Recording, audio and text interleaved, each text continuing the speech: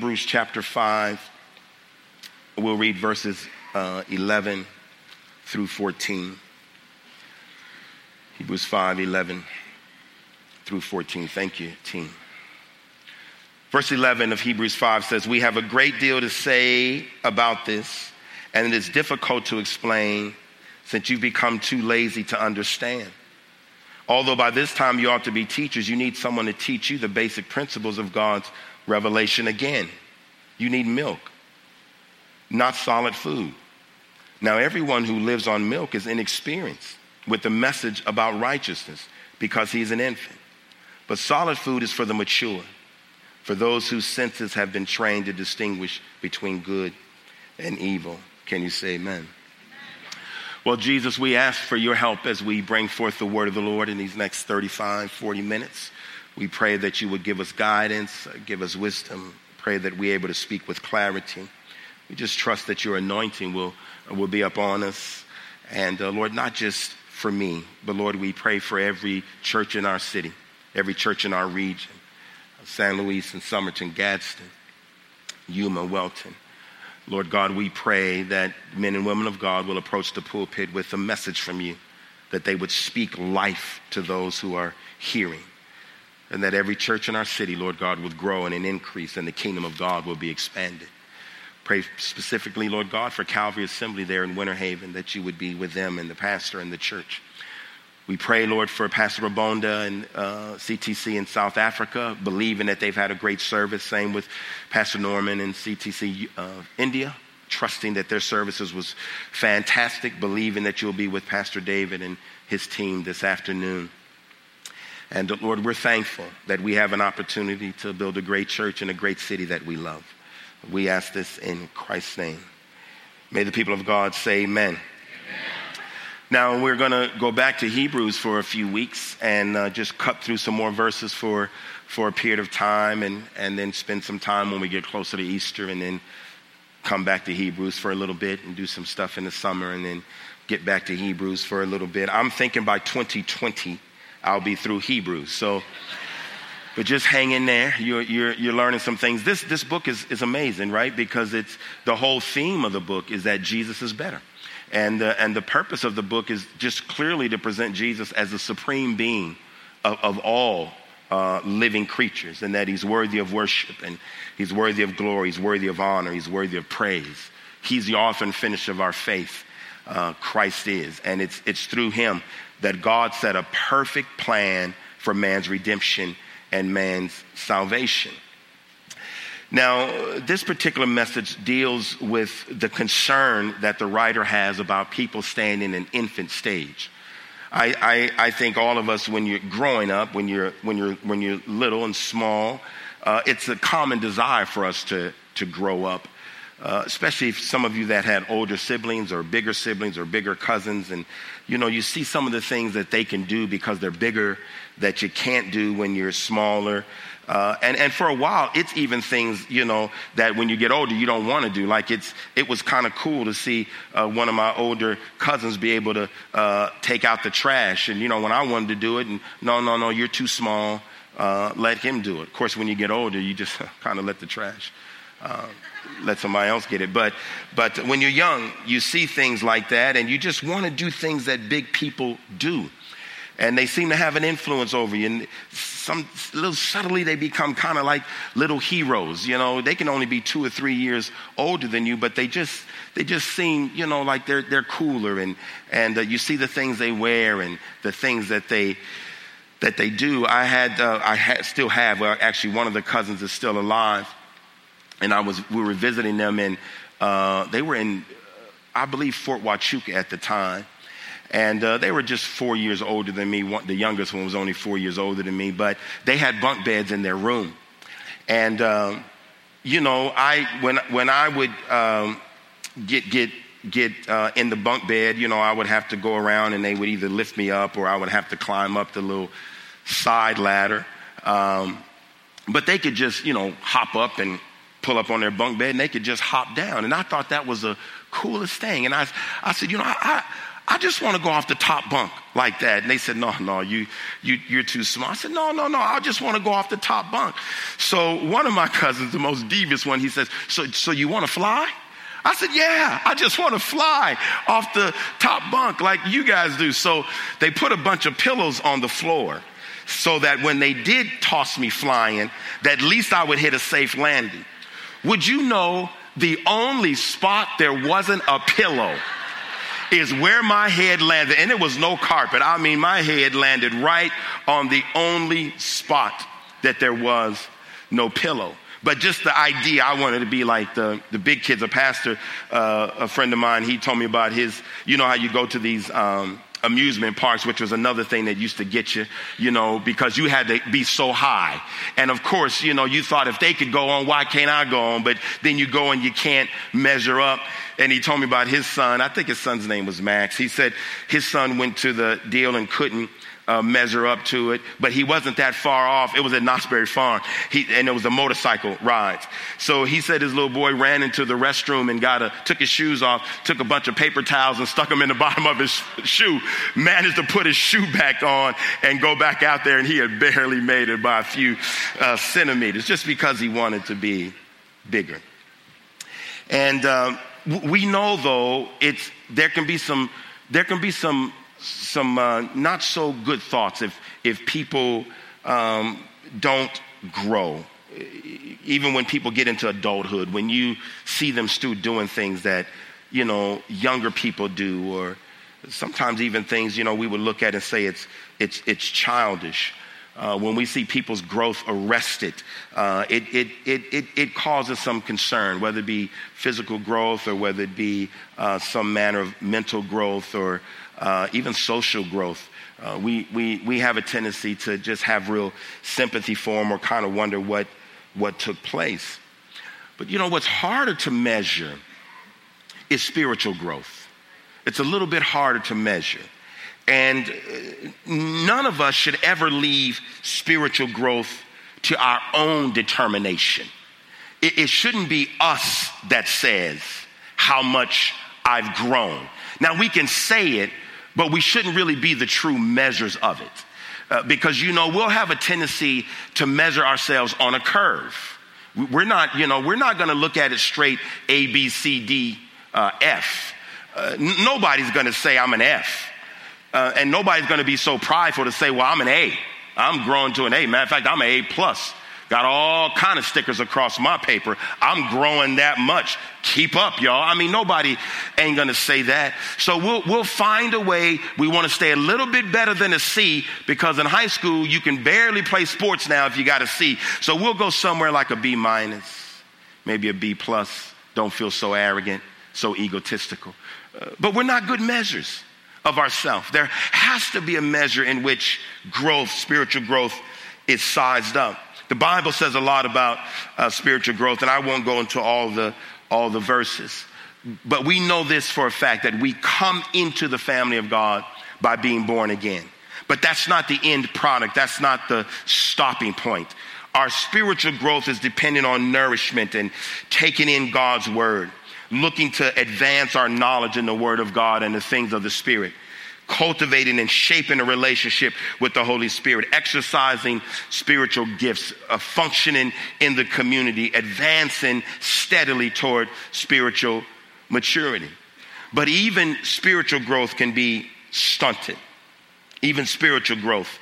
If we don't eat the right stuff, if we don't take in the right amount of the word, if we don't allow the Spirit of God to work with our attitudes and our mindsets, if we don't let the Holy Spirit and the Word sure us up in our faith, we can just wallow in spiritual infancy. We can just stay right there and never get past it. And to some degree, kind of get complacent there. That's the problem here in Hebrews 5. They've gotten complacent. They've come to a place that where they are spiritually, they really believe is enough. I titled this sermon, and I'll tell you why later. I titled this sermon, Even a Criminal Can Do It. Even a criminal can do it. Because God has called all of us to grow beyond what we may think is the measurement. Now, I'm just going to share this with you. You're probably going to have to buckle up your seatbelt because I'm going to come hit you. I'm going to get all in your Kool-Aid. I'm going to overcook your grits. I'm coming right after you. Because this is what I know. Truth for us should be a constant and a consistent in our relationship with the body of Christ. We should be people of truth. I was so blessed when Ricardo shared with me yesterday that the pastor from up north that was leading the men in HBH, he asked the men certain questions and asked them to be honest. And Ricardo says our men was just as honest as they always are. Because it's something that we try to model. Transparency and honesty, we believe is right. We believe it's real. And we try to model that. And I think all of us know that there's times when we have to receive honest confrontation. Where you know, a loving brother and a loving sister will call out some stuff in our life. Maybe a sin, maybe a flaw. It's not always comfortable. But trust me, it's always profitable and it's always beneficial. You know, one of the things that really is a concise statement of our faith is the Apostles' Creed. And one of the things that the Apostles' Creed says is that we believe in the communion of the saints. And when you think about statement, what does it mean for us to live in communion instead of pseudo-communion or pseudo-community, where it's not all the way real? And I know it's kind of counterculture nowadays to call people out on things. And there's ways you do that, and I'm not going to go into all that, and I'm certainly talking about stuff that's sin and stuff that will help people in their life. But relationally, that should be part of the things that we do. The scripture tells us in Ephesians 4:15 that we should speak the truth in love. Oftentimes we choose to keep the peace instead of informing people of what the Bible says. And this is good for your life. And this is better for your life. One writer, he said that oftentimes that people would submerge the true thoughts that they have about somebody in relationship, in community, to preserve harmony. And by doing that, they undermine the integrity of the relationship. If we want to just keep peace on the surface, underneath we got some real conflict going on whether the surface is really healthy. And can I really ask those questions? Can I really say those things that are really true? And we settle for a cheap peace. And it leaves us with relationships that's not totally authentic. The church ought to be a place of vulnerability. It ought to be a place where love will demand us to put away our personal egos and let the truth of who we are be in a safe place where people can speak to our lives. And believe me, that's painful, but that's part of the process. If we want true relationship, if we want authenticity, I'm telling you, it brings about some remarkable results. On the other side of that, as demonstrated in these scriptures, the principle of loving confrontation, it does happen with us in the seats, those that we sit in rows with, those that we do life with. But it's absolutely, what would be the word? I'm struggling. It's absolutely right for us who proclaim the word of God to make sure you hear and know what the word of God says. That's our responsibility. That's our job. Every pastor ought to want the body of believers to grow and to progress in their faith and to advance in the kingdom of God. And I know pastorally, there's times you need to be challenged. Listen, there's days you need to walk out of here a little upset with me. There's days you need to walk out of here and say, you know, he just didn't quite make me laugh like I wanted to laugh. I hope there's some days you got to get in your car and you got to think about what was said. And maybe in the conversations with your family, husband and wives, or with children, what do you think Pastor meant about this? And how do we as a family, how do we take those scriptures and apply them to our life? Or what changes and adjustments should we make based on what the word is saying? Y'all all right? You're almost at the deep end. You're doing really good. Just stay snorkeled up. You're doing good. The word summons us as believers to evaluate our lives, to see if we're pursuing holiness Are we being consistent with what the Word of God preaches? Are we hearing God's Word and letting it apply to our life?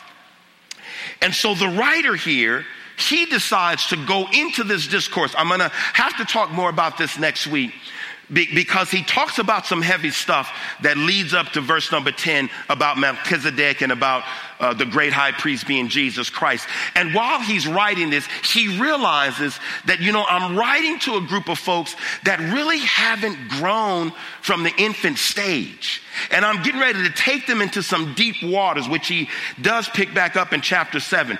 But he kind of pauses for a minute to make a statement and say, wait a minute, I don't think I can do what I want to do and say what I want to say, because he says this: you've become a little bit dull of hearing.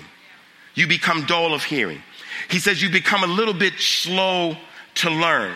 Not slow like that's just the mechanics of you that you're slow to learn, but you become a little bit sluggish, just a little bit lethargic. Actually, our translation here says that they've become a little bit lazy.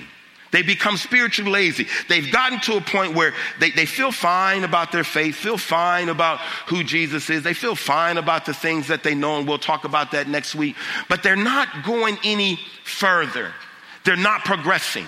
And he's letting them know, you've hit a place that you've stunted your own growth. There's a passage in Jeremiah, and I'll read it out of the Message. It says this: I've got something to say. This is the Lord talking.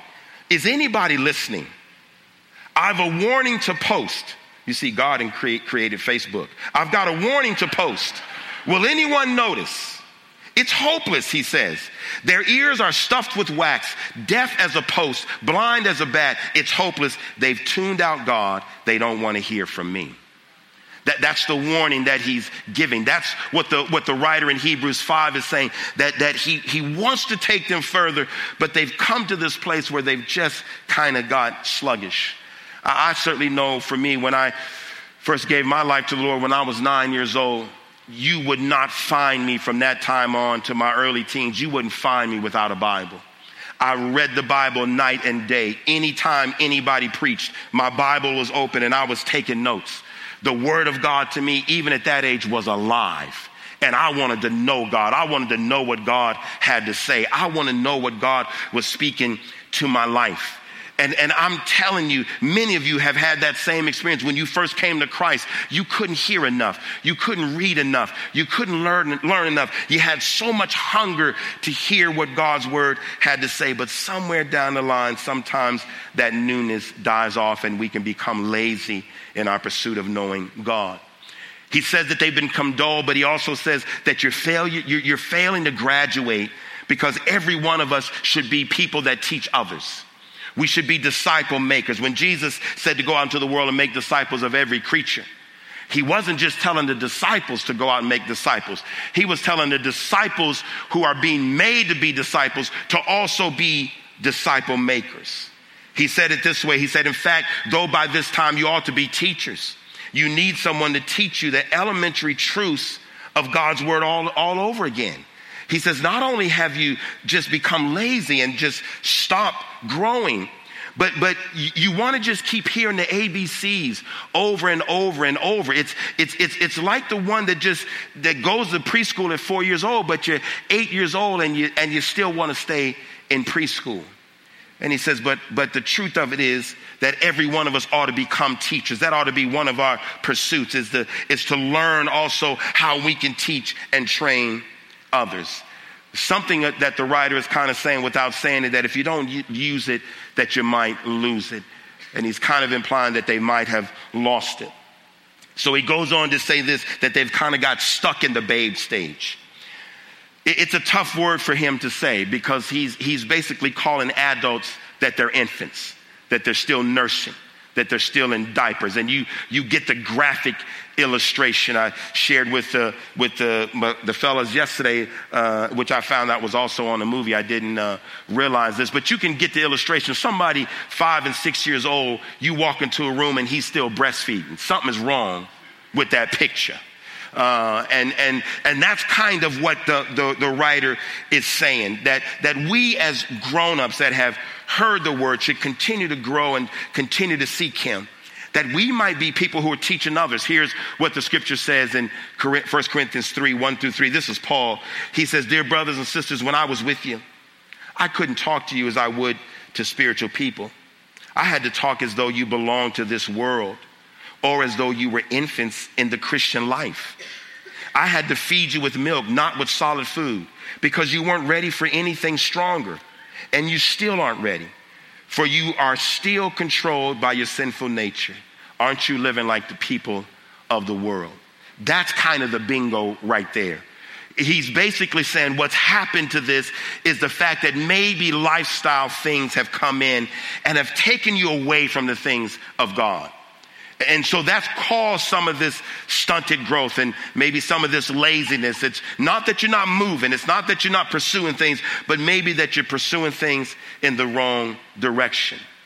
And so he gives the cure of spiritual immaturity. He gives the cure. And he says, but solid food is for the mature, who by constant use have trained themselves to distinguish good from evil.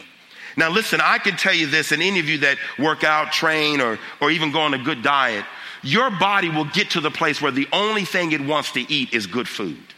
If you're working out, if you're eating a good diet, if you put anything in you can, there's those moments when you just want to go do the cheat at In-N-Out. And believe me, In-N-Out is good. It'll be good in your mouth. But when it hits your stomach, your body says, why did you do that to me? Right? Because your body will tell you, you've trained yourself now for your body to receive the things that are good. He's saying the same thing spiritually. If you continue to train yourself and discipline yourself, he actually uses a word, gymnazo, which is the same word we get meaning gymnasium. If you train yourself and discipline yourself, you come to the place where you're able to discern what's right and what's wrong. And the only thing that you would want is that's right, and you reject those things that are wrong. Am I talking to the right church? It's a universal fact that a nursing baby has little or no capacity to distinguish good and evil, and maybe as a child grows a little bit, there's an increased capacity. But only the mature, only people that are mature know righteousness, know what's right and wrong, and discern that. And life, all of us know life, it'll perpetually throw problems at us. And we got to make a distinction on what's good and what's evil. Our spiritual perception, it's going to get taxed every day. But when a righteous life is feeding on the word of God, your senses are sharpened. The Spirit of God is working. The word of God it cries out. And those sluggish ears are unstopped. And you know the things that are right. The writer will go into this, and I'll deal with it later on in the week, that there's next week, there's just no debate about things. We shouldn't have to constantly talk to you about what's sin. I mean, we know what the commands of God are. That's absolutely clear. We shouldn't have to deal over and over again with sexuality. We know sex outside of marriage is wrong, and we know what biblical marriage is. We shouldn't have to deal over and over again with morality and racism and the care of the poor and the care of the immigrants. That's all in the word of God. And as we take those things in, we know how to help people to keep from falling into pitfalls and to going into the wrong direction and stunting their growth, and become people who really get it and who really want to do the life that God has for us. Now I'm going to wrap this up, and I'm going to give you just a few things here really quick. And it's real simple. The first thing is just make a decision to move forward. Just make a decision to move forward. Listen, you can't and should not ever want to stay where you are. None of us should. It doesn't matter where we are. It's not good just to stay where we are. Can I tell you this? There is no retirement in the kingdom of God. There's no retirement. There's no retirement in Bible reading. Well, I've read through the Bible now 50 times. I read it every year, 55 times I've read it through. I don't need, no. There's never a place when you say, I've been to church so many times in my life, I don't need to go anymore. I've listened to that fella up there hollering at us for 45 minutes for the last 12 years. I'm done with that. No, I'm sorry. You're stuck with me. You never get out of it. We never get to the place to where we just stay where we are. There really is no static Christian. Either you're moving forward or you're falling back. Either you're climbing or you're falling. Either you're winning or you're losing. There's just no status quo and all is well. That's really just a delusion. You got to move. You can't stay where you are. You got to want to move. The Word of God helps us do that. There's just a quick story. It doesn't quite give the whole illustration, but you will get the point of what's happening here. And it's in 2 Kings chapter 7. We won't turn there, but it's 2 Kings chapter 7. It's a time when the Aramean army was coming in to attack the Samaritans. And the word of the Lord from Elijah had already told them what was going to take place, and that they were in some trouble, but God was going to rescue them. And we pick up the story after Elijah had made this prophecy in 2 Kings chapter 7. But then there was 4 lepers who was outside of the city. Now, you know they're outside of the city because they couldn't necessarily go in without making all kind of declarations about being lepers. But they're sitting there and they're talking. And they're saying, listen, we're in a bad condition. We're just sitting here. He says, if we just sit here, we're going to die. If we go into the city, there's a famine. We're going to die. So he says, the best thing for us to do is to move forward. Now, moving forward will take us to the army of the Arameans. I hope I'm saying that right. The Arameans. But we got a better chance of moving forward. They may just take us in. If we sit here, we die. If we go into the city, we die. But let's not just sit here. Let's not go back. Let's just move forward and take our chances. So they get up and they go out toward the camp of the Arameans. What they didn't know was that God was sending some angels to make some racket around the Aramean camp. It's hundreds of thousands of them out there. God sends angels that they go around and they make all kinds of noise in the camp, that the Arameans believe that the Samaritan army and the armies of Judah was coming after them. So they just quickly abandon their tents. They leave everything in their tents. They get on their horses and they hightail it. Hundreds of thousands of them leave their camp. And so the 4 lepers get to the Aramean camp and there's nobody there. I mean, tents all over the place and nobody there. So they walk in one tent, food. Next tent, food. Next tent, food. Next tent, food. I mean, food all over the place. They sit down for a while and they start eating the food. And then they realize, you know what? We've moved forward and we've gained some stuff, but we shouldn't do this alone. There's folks in that other city who are dying of famine. So they run back to the other city and tell them, listen, I know we lepers and y'all don't want to hear from us, but I got good news. There's all kind of food over there. And the whole city goes out and get the food. Why? Because the 4 lepers made a decision. We got to move forward. We got to move forward. We can't stay here. We got to move forward. Not only was it a blessing for them, but it was a blessing for the whole city. Can you say amen? Amen. So we become fully acquainted with teaching about righteousness, and we live it out. God has given us gifts in the body. Here it is in verse 11. Now these are the gifts Christ gave to the church: the apostles, the prophets, the evangelists, the pastors, the teachers. Their responsibility is to equip God's people and to do his work, to build up the church, the body of Christ. This will continue until we all come to such unity in our faith, the knowledge of God's Son, that we will be mature in the Lord, measuring up to the full and complete standard of Christ. Then we will no longer be immature like children. We won't be tossed and blown about by every wind of new teaching. We will not be influenced when people try to trick us with lies so clever that they sound like truth. We hear the word of God, we learn the word of God, and we look for opportunities to teach others. That's the last point. Jesus said it in Matthew 28:19, but here's the verse and here's the issue. You know as well as I do, we live in a cruel, evil world. We see people, we face people, we live with people on a daily basis that we know are still trapped by the things of the enemy and trapped by the things of the world. And life is not going to get any better for them. It doesn't matter how many retirement plans we put in their place, how we set them up with good jobs and good careers and all of that kind of stuff. You know as well as I do, all that comes to a dead end without Christ. They need Jesus. And here's the cry that we have. God wanted his people throughout the world to know the glorious riches of this mystery, which is Christ living in you. Christ living in us, giving us the hope of glory. Here it is. We spread the message about Christ as we instruct and teach everyone with all wisdom there is. We want to present everyone as mature Christian people. Team, you can come. I want to close this out by telling you why I called this message, Even a Criminal Can Do It. One of the commercials that get me to laughing every time is the Geico commercial with the caveman. They brought back some of those Geico commercials. The one in the airport. And, he's moving along on the he's moving along. And he's got his thing. He's looking like everyone else in the airport. No different than everybody else. He's got his itinerary. He got his ticket. He knows where he's going. He's got his bag. And he goes by and sees that sign that says, Geico, even a caveman can do it. And, it's out of the screen. He's out of the screen. Then he comes back and he looks at it.